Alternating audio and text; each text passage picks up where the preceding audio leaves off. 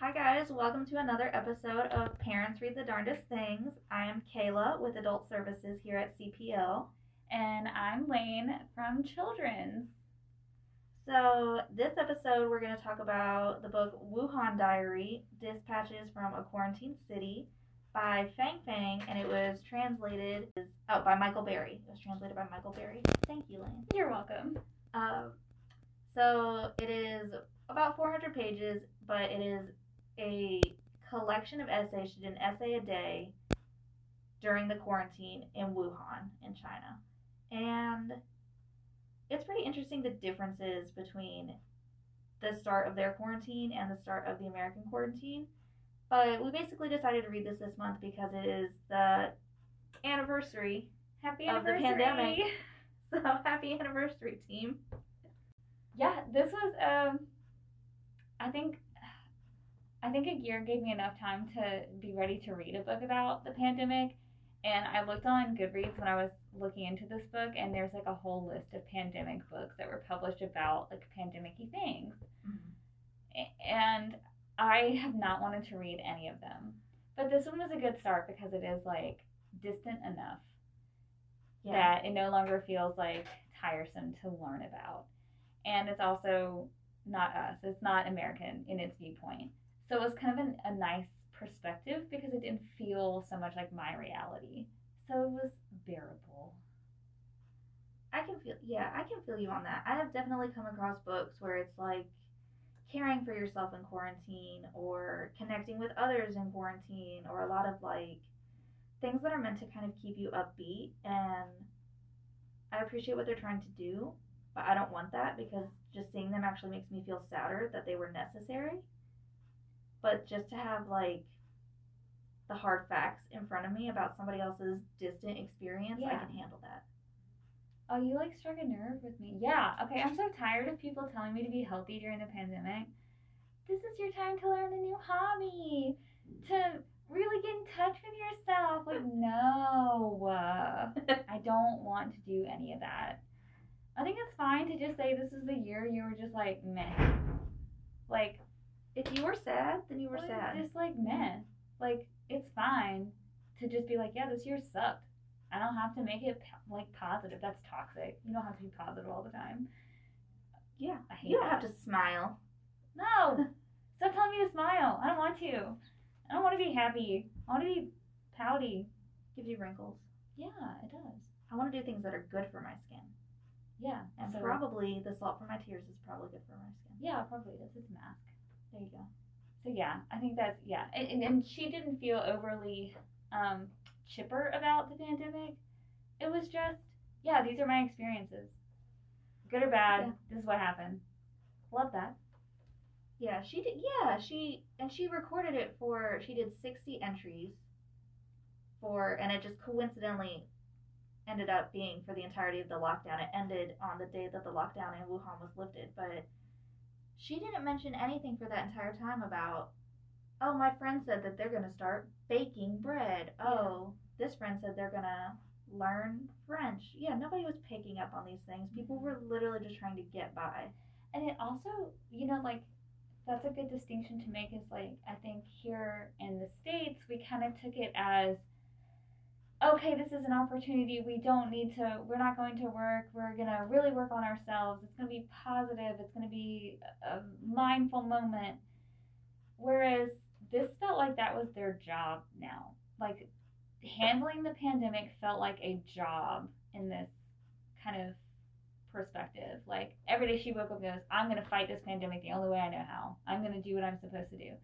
And it felt like weirdly worky. Like, the extremes that they took it to, just like, okay, neighbors are going to pull together. It felt like a task. Like, this was their mission, and this is how they were going to stop the pandemic. And I think Americans took it in a completely different way. Not good or bad. It just felt very different. Yeah. So there was none of that, like, positive, upbeat, when something good happened, she was like, I loved that for us. Yeah. Now it's time to get my mask on and go back to being in isolation. Like, it felt like a job. Yeah. It was like they focused on it, whereas Americans tried not to focus on it. So Americans looked for a distraction, And maybe, or maybe not, that is part of why it lasted so long.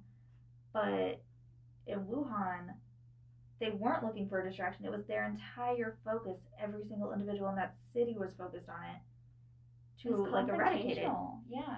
Yeah, it was a fight, and she uses a lot of confrontational words when she talks about it. Yeah. The Whereas battle, we the don't. war. You know, Yeah, like it was very like we kind of took a passive approach to it. And not saying that's good or bad. Like one didn't handle it any better than the other. Obviously, we everyone had the same experience globally that it's a pandemic. yeah, But it was interesting to see the ways it was approached. Like even now in the United States, it is a passive thing that is happening to us, and we bear it.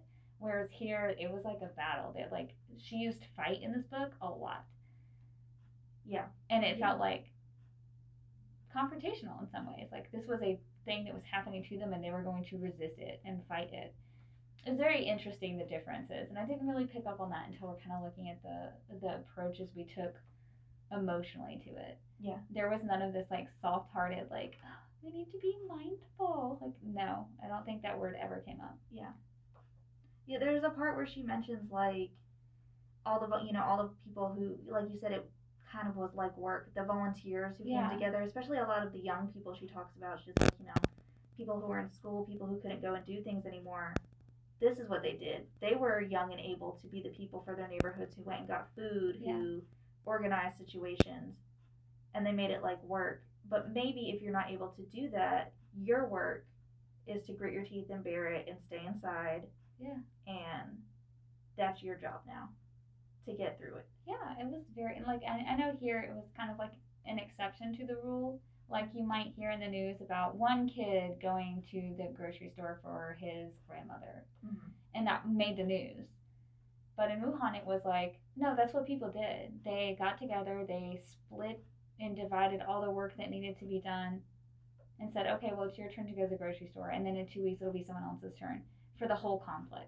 And that just didn't really happen here in the States. I think we are, more isolated in that way. So I wonder if that kind of played into those feelings of isolation. It's like this was still Yeah. very much community based working. Like this is how we Yeah. fight the pandemic. And in here we kind of like internalized it. How do we make ourselves better? How do we use this time to improve us, Yeah. ourselves, individuals? It's a very interesting difference. Yeah, you're right. Oh, and now that we're talking about it, I hadn't thought about it. We focused a lot more on self improvement. Yeah. They focused so much on community. And getting through the pandemic. Yeah. Like this is like the difference I think between like really active approach to facing a pandemic Mm-hmm. and a very passive one that this is happening to us and it sucks. Yeah. I would like to see more, I guess now that I'm thinking about it, from other countries. Like I want to see the perspectives in like when Italy and they're, serenading each other from balconies. Like Mm-hmm. I want to know their everyday experiences with it. Maybe not 400 pages of it though, because that's a lot. Yeah. But Yeah. it would be interesting. I understand that she had to basically write an essay a day, not just like a page a day, and it ended up being so long to meet literally her publishing requirements, which is why she started the diary in the first place. But if we were talking about if she didn't have to do that just to get the information out there to the world, and that was the goal, this could have been like cut in half. For and sure. I still would have understood what she was saying. And a lot of it was her relaying daily information from other media sources that maybe people didn't want to read, because she did mention like that she knew a lot of her readers were saying they didn't want to read the news or they didn't trust certain things. They were skewing numbers, this, that, and the other. And she did criticize those people and say, yeah, you should think for yourself and you should take in information, which I appreciated from her. But so then she also made it a point to be like, this is what they have said about these statistics from these hospitals, these government officials, da da da da. Yeah, she did kind of a good job of breaking it down. Yeah. Which was really interesting. For me, like I'm not on social media. Mm-hmm. I don't have any. I don't have anything but a Reddit account and a TikTok and Discord, obviously. But like I don't see a lot of information that's from social media Mm-hmm. because I don't have it. Yeah. So I wonder, like, even that difference. Like, she spent a lot of time saying, well, I saw this video from a friend. I saw this video on this page, or I saw this video or was sent to me in messaging. And there was a lot of, like, social communication that's virtual. Mm-hmm. which we do a lot of too. And I know that also played into some misinformation from Wuhan and from the States. Yeah. Is that a lot of the battle of fighting the pandemic was also fighting misinformation from people, from civilians, from hospitals, from skewed numbers, from the government in both places. Misinformation played a huge role in Yes. how effective protocols were and Yes. and how strictly someone believed like the steps that you took were valid or not. Yes. And it was scary to see that that was also the case in Wuhan. Yes, because you would like to think, I guess you wouldn't like to think, but unfortunately, maybe you would think it's just an American thing. Yeah. That information is spread so falsely sometimes. And then it was kind of sad to see that there was so much misinformation in Wuhan as well. And I did like the way that she broke it down and kind of put things in layman's terms, because she would be like, oh, my doctor friend gave us this information. What that really means is that they changed the way the numbers are down because they changed the way they evaluated cases. Yeah. And that wasn't something, by the time it trickled down to certain people, on the everyday Joe level in America, people didn't understand it that way. They would just be like, oh, the numbers are down. Oh, the numbers are up. And then people are trying to investigate themselves. Yeah. Why? And instead of just having a government official say, we changed the evaluation. This is the way it is done now, and these are the numbers. Yeah. I mean, that kind of trickle down information never works. Yeah. But it happens everywhere. I mean, I know for sure it happens in the workplace because I experience it all the time. Mm-hmm. Where like someone will talk to me about something and they'll think I have all the information, but really I have about a quarter of the information I would need to make a decision. Mm-hmm. Because we assume that it's getting filtered down. It's like the game of telephone. Like if I say something and then it gets passed down to 4 people, I don't have the original message. Yep. And that's what happens with misinformation, especially from a government level. Here it kind of took on, oh, well, the numbers are down. But then we also heard that they changed something. They changed the numbers. Yeah. We can't trust them. And it's true enough, but it's not really what happened. The numbers changed because XYZ changed, variants changed. But what everyday people hear is they changed the numbers. Mm-hmm. So I think that's an interesting problem, especially with the rise of social media and information. The trickle-down effect is more apparent, and it happens quicker, and it gets more distilled. And I think that was one of the most apparent issues of the pandemic is misinformation was so prevalent. And then you had people questioning medical opinions, and this happened in Wuhan as well, is that people were so divided on how they perceived and what they did with the information they did have. Interesting. Don't know what government needs to do about that, but it's clearly a problem. It was so interesting because, I thought it was just an American thing too. And you always have these stereotypes that in China or in Asian cultures particularly, there is so much censorship and social media suppression in particular. And there was, but not to the degree I think that you stereotypically think there is. Yeah. She would say, oh, I'm going to post this. I know it's going to get taken down because I criticized somebody by name, whatever. Yeah. But they didn't completely delete her account and shut her away, people extremely think. But it's also clearly that didn't stop misinformation. People would spread misinformation, censor internet employees who she referenced a lot, an entire whatever department of people who censored things on the internet would take it down, would try to stop it, but it didn't matter. Yeah. So the way that it's done in the West or in the United States and the way that it's done in China are very different, but we ended up with the same result of misinformation. Mm-hmm. So I'd be interested to see what people think a real solution could be there. Yeah, I mean, I think that's a discussion that, as librarians we hear all the time. Mm-hmm. Is how do you really get information now? When you have, media can be biased, and that's the nature of media. It's so hard to get actual information that you can understand anywhere from any source. And that's a struggle that we face all the time. I remember in library school, we talk a lot about information literacy and how do you read information and how do you really believe it and how do you really trust it. And no one really knows the answer here. And I was kind of happy to think, okay, well, it does happen elsewhere. Like, this is now a global problem that is much like a pandemic. Like, misinformation is dangerous, and it's divisive. And then you have people who are polarized on things that shouldn't be polarized. And I think that happened in both China and the States, is that there are very conflicting views on what was being asked of citizens and if it was effective and why it was effective, and that really boiled down to the information they were getting in their lives on a daily basis. Yes. Which news outlets were you listening to? Were things being suppressed or censored? Yeah. And these are things that don't just happen with the pandemic, but I really think the pandemic made it more obvious.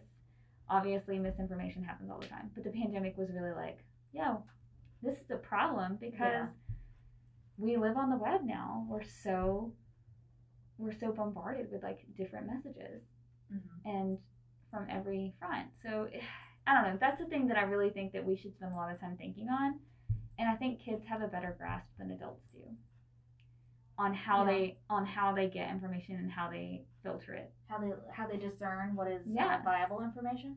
Kids are way more information literate than adults are right now.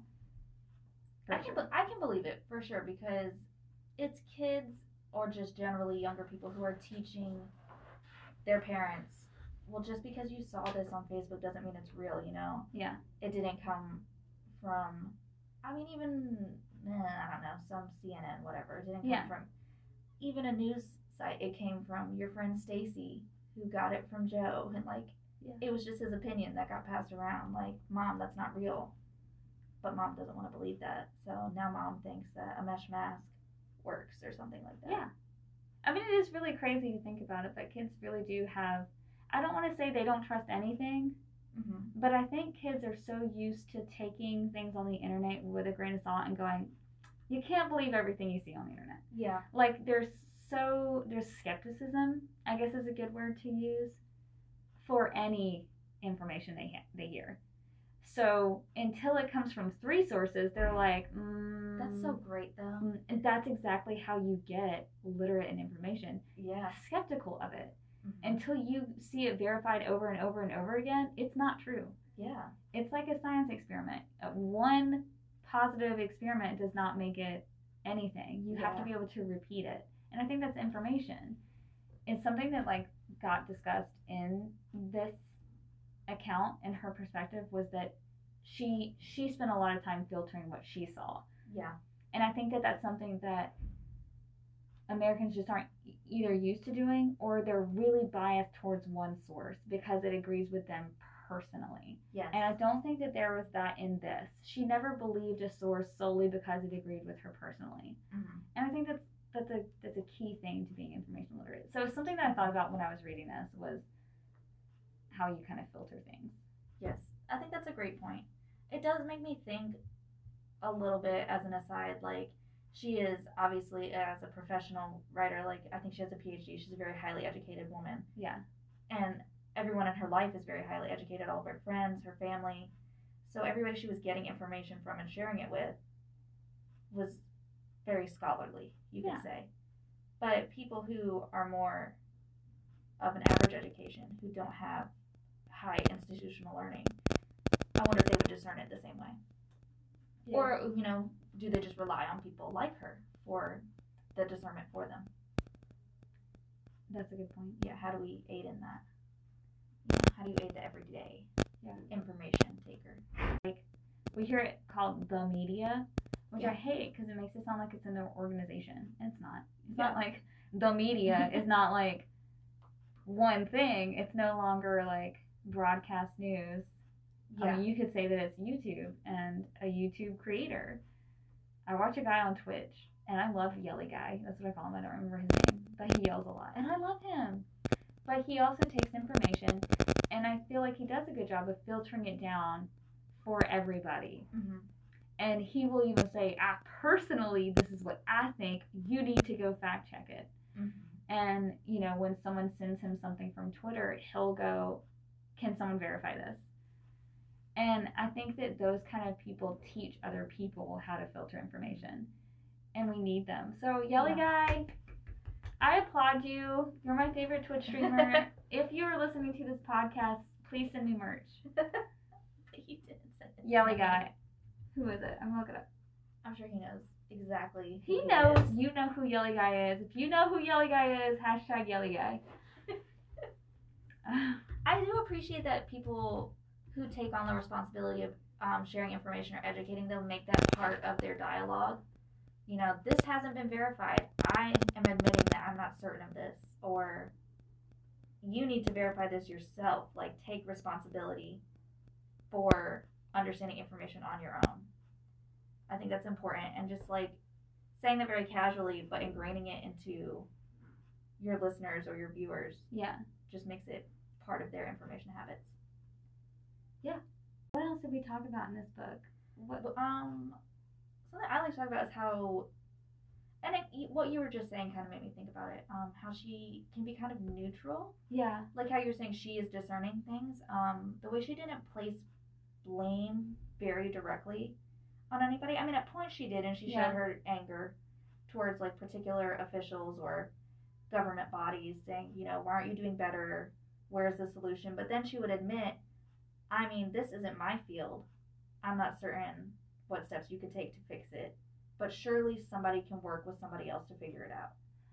Yes. Yeah. I really liked how it felt wishy-washy to me, but I'm also very like a staunch kind of person. Yes. And that's probably a very American trait.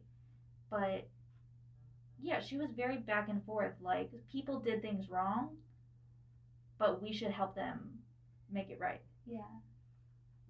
Yeah, she did that a lot, and she even criticized government officials or how they handle things, and very directly would say, we should have done this quicker. We should have addressed this quicker. We should have released information on contagion quicker. Mm-hmm. But it never made her anti-China or anti-Wuhan.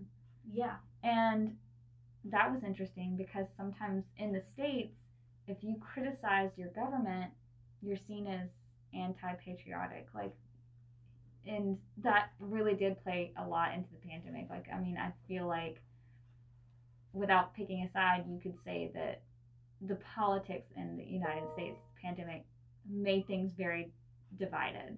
Yeah. And I liked to see that most people, both here and in China, are able to say, hey, I didn't like this, but I am still very much proud of where I'm from, and I like where I'm from, and I like being Chinese or American. Yeah. But you're still able to criticize, and I feel like that's where that came in, is that she did a good job of balancing her love of her country and her community and science and her own life, but also was critical of things. Yeah. And I think that's a difference between hating something and being critical. Critical does not mean you hate it. It means I see something that could be improved upon. Mm-hmm. And I did like that very neutral. Yeah. I think that's a good way to put it. Being critical doesn't mean you hate it. It just means you see that it could be improved upon. Yeah. I like that. Yeah, and she was very much like that. Even when she was clearly angry, she was just like, I'm just angry because I feel like we could have worked together to make it better. Yeah. Yeah. And there was that very, you know, again, it was just very communal. It was just like, and it was always about the people, which is, in a sense, you know, it's very patriotic. She was just like, the important thing is human life and the people here in our community and our city and our nation. So, like, we need to do everything we can to work together to make it better. We don't need to be fighting each other on the internet or, you know, delaying food deliveries or criticizing pop-up hospitals. Like, everybody's trying. She did always acknowledge that everybody was trying. Yeah, and I think the few times she did get mad was that because people weren't working to be better. I remember one instance, she was talking about a video she saw of a woman who wasn't wearing her mask. Mm-hmm. And for just the record, mask wearing, I think in Wuhan and in China, was never an issue. Like, no. Before they even started locking down, she had been wearing a mask because she was going to the hospital and stuff to visit a sick friend. Mm-hmm. So mask culture is very different, I think, in China than it is in the States. Just to make that point was very basic, very common. It's a manner. It's like, you know, you sneeze into your arm, well, they wear masks. Like, it was so standard of protocol that when people started getting sick, everyone just started wearing masks. And that's what they did for SARS, and she brought that up. Yeah. So this was already ingrained in their culture to wear masks. Yes, nobody had to tell them to do it. It was just, oh, I need to go to the store and buy a mask. Yeah. Just immediately. Nobody had to say it. Nobody had to say it. Nobody had to advertise it or, like, oh, yeah. And she did mention a video of a woman who wasn't wearing the mask. And she did get really upset. She was like, well, why not? Like, this is your job now. This is our job. And I think that kind of, like, it kind of circles back to their sense of duty that they came with the pandemic. And I just, that was a really interesting difference, I think, that I keep circling back to. Because it was a really obvious one. Yeah. I was, like, hung up on it. Yeah. And just, if you see a video in the States of somebody not wearing their mask, they're yelling at people who are. Yeah. For timidly, politely asking them to put one on. Yeah. For the safety of other people. And I hope it's something that countries have learned to share practices with. Yeah. Like, I hope that in the future, if you have a cold, you wear a mask when you go to the store, because I mean, other countries just that's a polite thing to do. Yeah.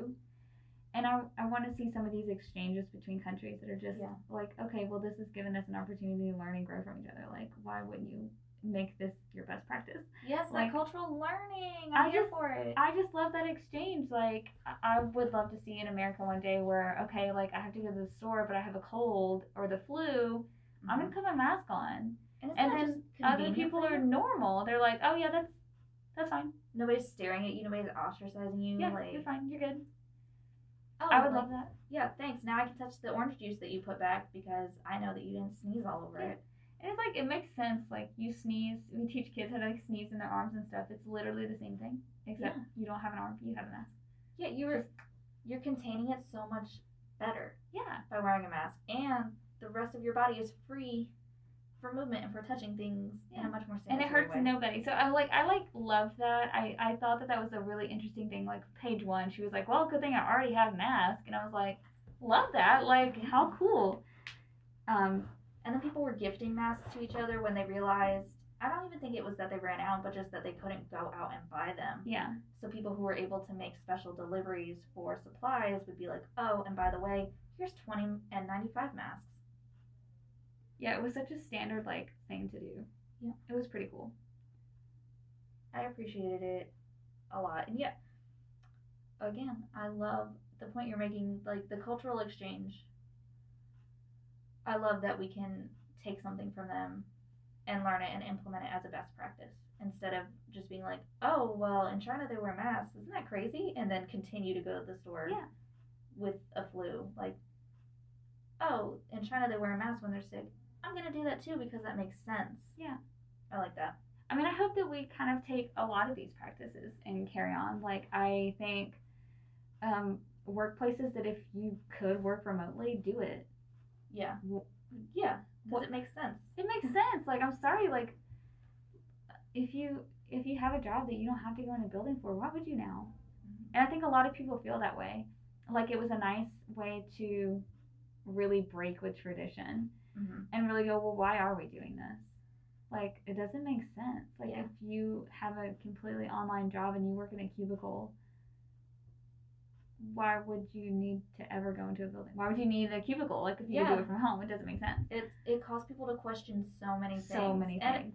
It made you criticize a lot. Like, okay, like maybe on a more extreme side, in that example, you had to go to work in the cubicle for your totally online job just so somebody higher up could watch you and, like, stare at you and make sure you were working. And it's kind of like, it's like a creepy, toxic workplace building up to the class war, like, argument type thing. Yeah. But as soon as people just start to criticize and say, well, why? Because this is more cost efficient, this is safer, this is, like, better for somebody's mental health, this is better for somebody's physical health, it saves space, it saves the building money. It just made so much sense. I like that people started questioning the way things have always been.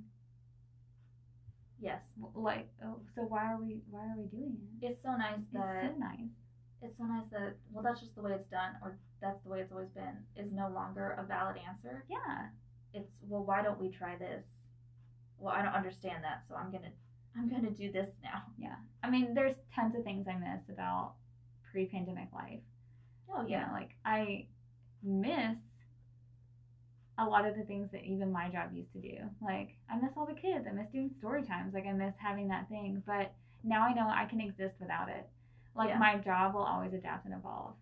Mm-hmm. And then I'm not stuck into one thing. And I think that's what makes people uncomfortable is the way that's always been is not the way it's always going to be. Yeah. And we hold so tightly to like, well, we need to always do this because that's our way of doing things. Yeah, Yeah. but why? Yeah. Yeah, but why? And I mean, it really does make a lot of people uncomfortable. But it's also been kind of cool to see like things changing and to see people evolve and like realize that they're not rooted down to one thing. Yeah. And especially that was an interesting thing to think about in her book because in Chinese culture she would bring up a lot of traditional practices that people were missing out on that were deeply, deeply important to like them. Like the Lunar New Year came up so frequently. Yeah, because they went into lockdown right at the Lunar New Year. And then she would talk about, all these people who passed away, they were cremating their bodies because they, just weren't sure about contagion and stuff. So people couldn't go through like a traditional mourning period that lasted like, I think it was 39 or 49 days. And then towards the end of the quarantine, another holiday came up. I can't remember what it was called, but it was a period to honor the dead. Yeah. And she was just like, we still can't go outside and participate in that. And doubly hard is now for the people who have lost family members or loved ones in any kind of way. They can't do these traditional practices, but they didn't say, well, it's important because it's tradition, I'm going to do it anyway. They stayed inside. Yeah. And it was really hard for them. And it's probably going to be really traumatic and give them, mental health issues that they have to work through, among other things. But they did it so that they didn't make it. It was their duty at that time. It was their duty, and they didn't make it a larger problem. Oh, it was the whole thing is just really interesting, and I think years from now we'll really see the effect of the pandemic. Like I think all of us have kind of targeted what's important in our own lives, like the things that we're not willing to compromise on. Yeah. When we go back to post-pandemic life, hopefully Wuhan will go back to having their traditional practices because that's not something they're willing to give up forever. Yeah. But hopefully we adopt mask culture, like we start wearing masks because that is something that we can change. Yeah. I think it's been a really cool opportunity to see those lines being drawn. I don't know what that means for me because I'm not very traditional in any sense, so I don't think I'm really like hanging on or missing anything. But there are certain things about my own life that I do miss. Yeah. I don't think it'll be apparent now. It'll be really obvious 2 years from now when we see what stuck and what changed and what we didn't hold on to. I'm very interested to see what that's gonna look like. Yeah. Like how many of these big shops, like huge corporate offices, are just not gonna be there anymore? Yeah. How many people are just gonna stay working from home, or things that popped up to aid in the pandemic response? Like, will they adapt in some kind of way to stay in existence, or will they fade away? Yeah. I'm interested to see in how people will look back on the pandemic in like 10 years. Like the way she looked back on SARS, that meant nothing to me because I was like 7 when SARS happened. So that was very distant to me, and I didn't really understand what she was referencing. But now, like, I'm old enough and I've lived through it the way that she had lived through SARS. So it'll be an interesting parallel that in like 10 or 15 years, I can talk to somebody who's my age now and be like, well, when the pandemic happened and you were like 7, I was living and working through it, and we did all these things. Life was so different. But we made it through, and I feel like if something wild happens again, I know that we can make it through. Like Y2K, when everyone was like, Y2K, the whole world's gonna implode. Yeah. Oh my god, we need to prepare. I feel like this is what Y2K was supposed to be. Yeah. Like Y2K happened and nobody cared. Like nothing crashed, the computers were fine, and nobody had any idea what changing to a new millennium was going to mean. Yeah. And it meant absolutely nothing. Yeah. It was fine. We had a party. It was a more spicy New Year's. But other than that, like nothing really happened. Yeah.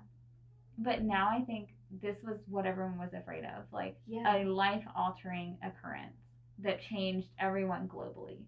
Yeah. And I think this was it. Like even SARS kind of had pockets. Yeah. And it was an epidemic, but this was literally a pandemic for every country, for every person. Yeah. There's nowhere that it didn't affect. And I think this is what Y2K was supposed to be. Like, yes, everybody bought all the toilet paper. Everyone panicked, Yeah. and we're still panicking because Yeah. we're so ready to like go back to real life now. Yeah. Okay. Yeah. It's not gonna happen like Yeah. anytime soon. And things are, even when things are safer or healthier, it's still going to be different. Yeah. Because those practices have merged, or people have just lived through an experience that has made their life different. I mean, even like pandemic babies. Yeah. Like, they're going to be different because Like toddlers growing up now Yeah. who like are okay. So we kind of like did a trial run story time outside, socially distanced, just to see what it was gonna be like. Just to test the waters. Yeah. And it was fine. We had regular families show up and they wore their mask and everyone stayed apart from each other, and none of those things I had to tell them to do. It is now, I think, just an understood thing. Like, stay away from each other. Yeah.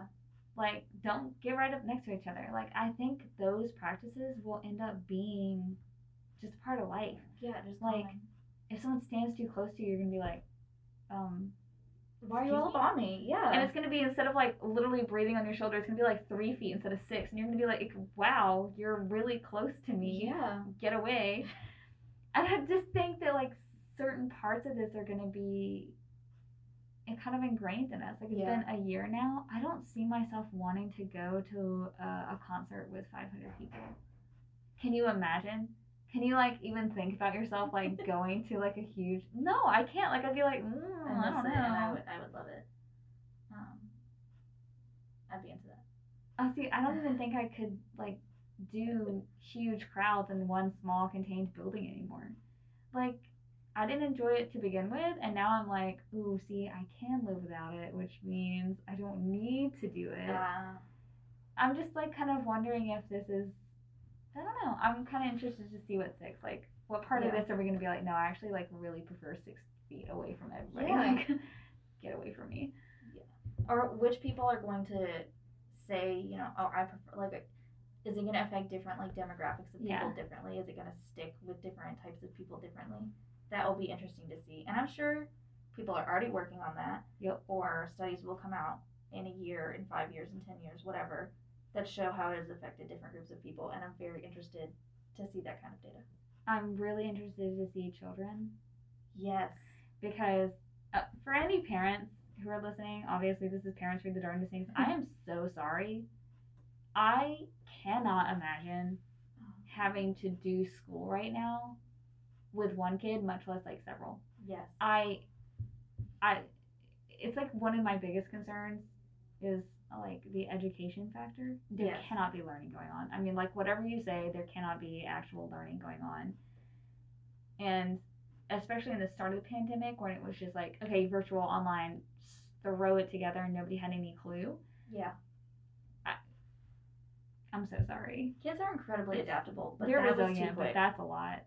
Yeah. I would be interested to see studies about pandemic children. Yeah. Especially in that like vital forming years, those like 3 to 8.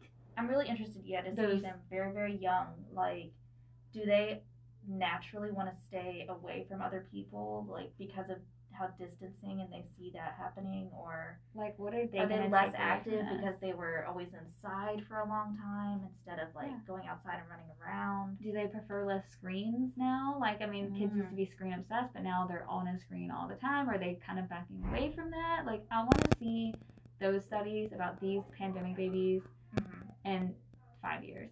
Yeah. Like, I'll be dying to know. And I'm pretty sure, okay, so I read this, and I wasn't sure where, or if this was, like, just a theory, or if this was an actual thing, but, so there's Gen Z, and then there is Gen Alpha, and Alpha is, like, the newest babies. I think they're 0 to 5 right now. Oh, okay. I could be wrong, but anyway, Gen Z used to stretch until, like, I think it's 6 to 21 or something like that, years of age, right now. So Gen Alpha was, like, the newest generation, so like the 0 to 5, like very young children. But I'm pretty sure I've read that they're now going to be like a pandemic generation. Like, you know how the greatest generation was the World War II? Yeah.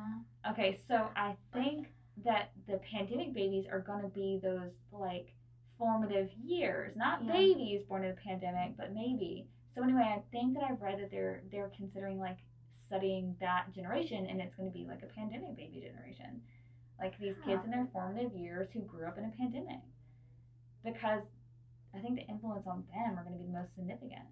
I can agree with that. I wonder though, since at this time the pandemic has only been about a year, year and a half. What do you think about like the Greatest Generation and how that was several years? Several years. Yeah, you could definitely still study like how it influenced them and their development, but I just don't know. Like, would you call them like the pandemic babies? Because that's, I mean, you're looking at like an incredibly small age group. I'm being a realist here when I say like, you know, we're going through the second summer of a pandemic. Yeah. Where, you know, at least for like my occupation, this is a big thing for us. This is like a huge event. Summer reading is when we have the most people come in the library.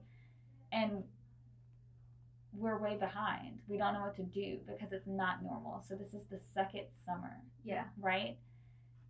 School starting back in the fall, I don't think they'll go back to being 100% in person, no mask, everyday normal. So I feel like this is at bare minimum, we're going to be 2 years in. Yeah. Which I think for kids who are developing, especially in that 5 to 6, they'll have spent first and second grade. Yeah. You know? Yeah. Like, I just think that like preschool and kindergarten, all those formative years will be spent in something they've never had the opportunity to have anything different. Yeah. So 2 years is a big chunk of time. I mean, not enough to really fundamentally change their whole lives, but I think it will. Yeah, I think it would definitely influence their behavior. I think it will influence their behavior. Yeah.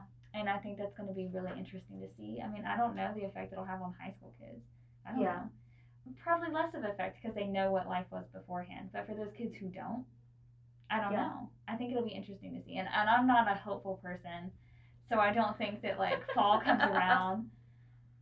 I'm like, okay, for like the new year, and everyone was like, it's a new year, it's over, it's done, it's a new year. Well, you just don't get to decide. That's not how science works. So. Exactly. Like, time is irrelevant to a pandemic. Like, it'll be over when it's over. Yeah. When we stop having surges, when the numbers go down, when we have herd immunity. I don't know when it'll go. But we're at least looking at 2 years minimum. Yeah. And we thought it was going to be 3 months or something. Yes. So I'm just kind of stopped hoping that life as normal is ever going to come back soon. It'll come back eventually. Yeah.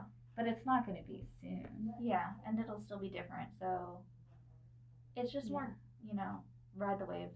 I think we're all like holding our breath going, is this a permanent change? Or is this just like a long 3 years? And I'm sure that's how I'm sure that's how the Greatest Generation felt. Like, is this like a year or is this the rest of my life? Are we going to be at war the rest of my life? Yeah.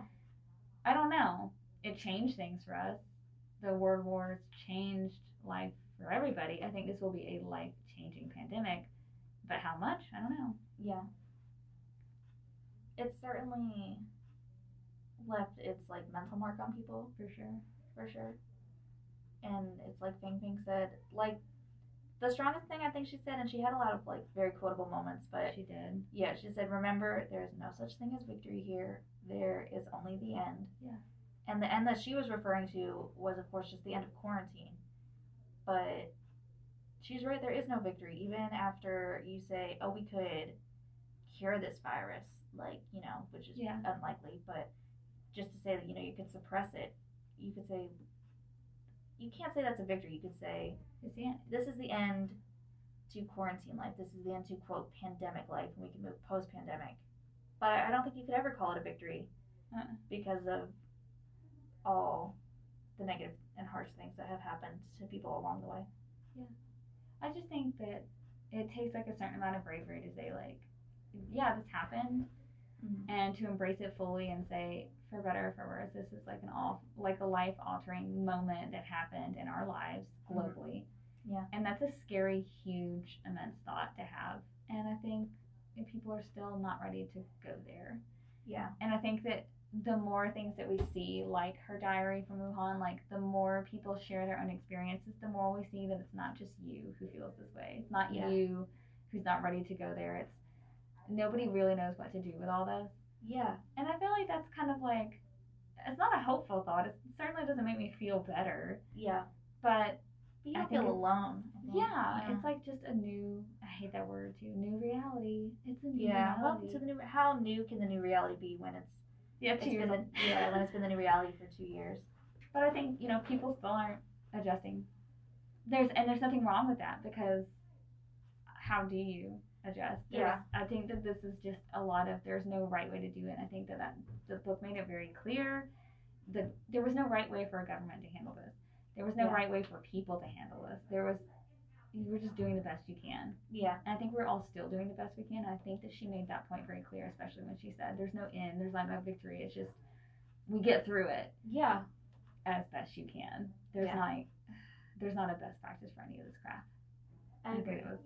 I think she didn't get to be a professional by spewing crap out. Yeah. Yeah, she's really eloquent. Yeah. Yeah, and she took all my thoughts that I had and put them out really nicely. Yeah. And you're right. Yeah. Yeah, it's not a hopeful read. Yeah. It's not. But it's a real read. It's a real read, and it's not like a pessimistic outlook. It's just, this is what it is. This was my day-to-day life. This was the weather this day. Yeah. It's just like life. And it's weird to think, because the pandemic feels so huge, that we're all really just getting by like we did before and like we'll do after.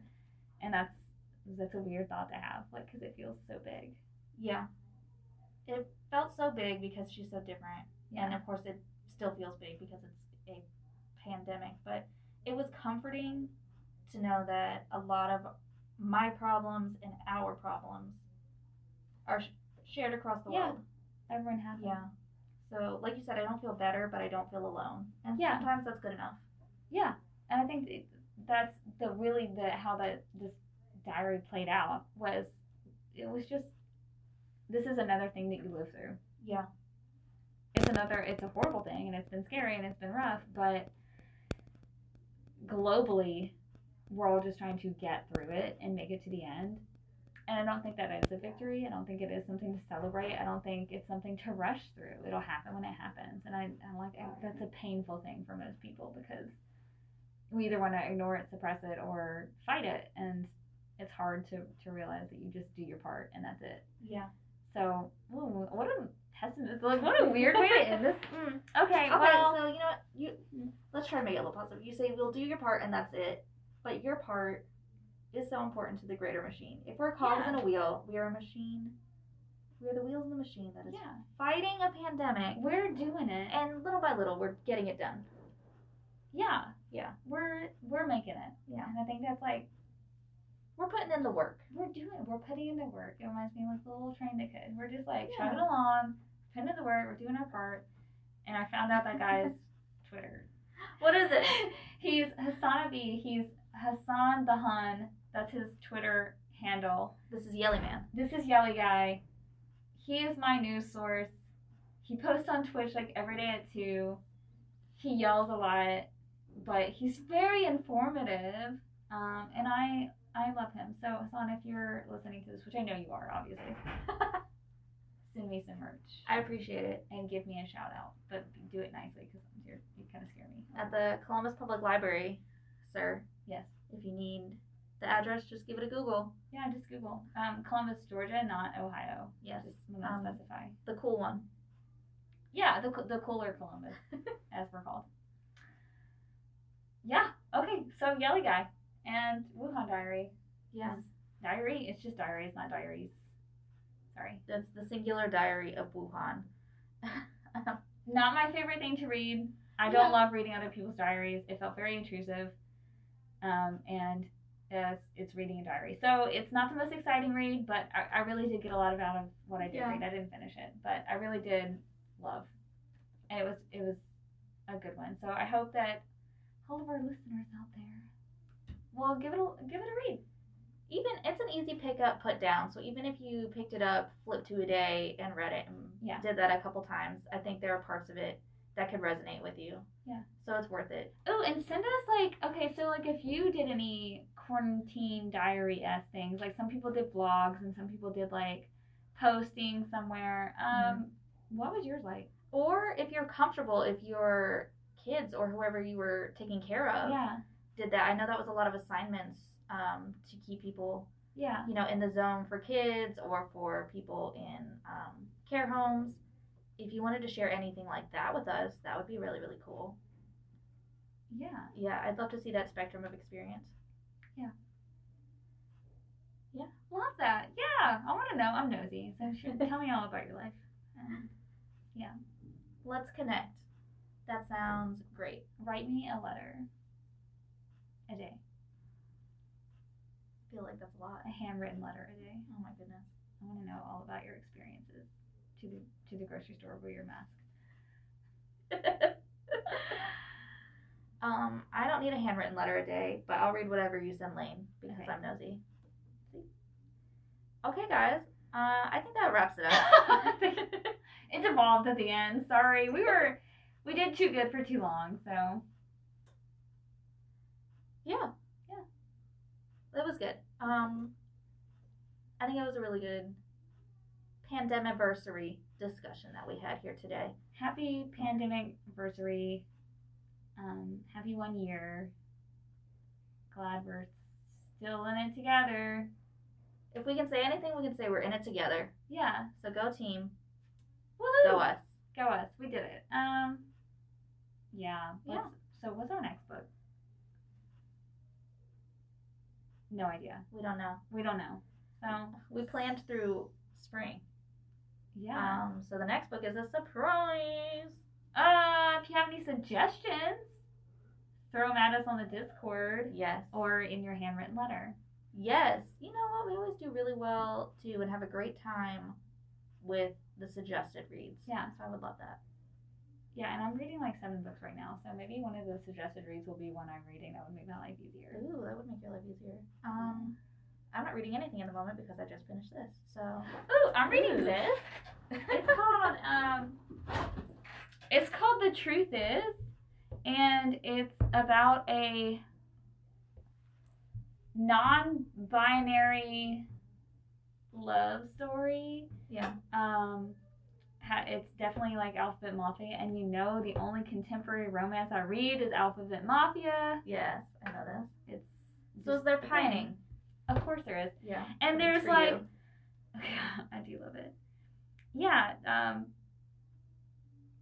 just like really into this story, and I haven't started it yet, but it's about a girl, and she loses someone close to her, and she's like struggling, and then she meets this kid Danny, and Danny is transitioning. So, and she's like, what are these feelings I'm having? And I just love a good story that's questioning everything about yourself and simping at the same time. Love it. You're not wrong. I'm not wrong. Yeah, and I see that little young adult sticker. So I love when these stories are themed, geared towards young adults, because I think these are the people who need that learning experience. Yeah, so, anyway, throw up your recommendations. Check us out on Discord. Hope you enjoyed our pandemic podcast. It won't always be this way. Hopefully the next one will be back to our juicy roasting. Yes, this one was pretty somber, but yeah, hopefully next time it'll be pretty juicy for you guys. So thanks for hanging out and listening with us. This has been Parents Read the Darndest Things. I'm Kayla. I'm Lane. Bye, guys. Bye.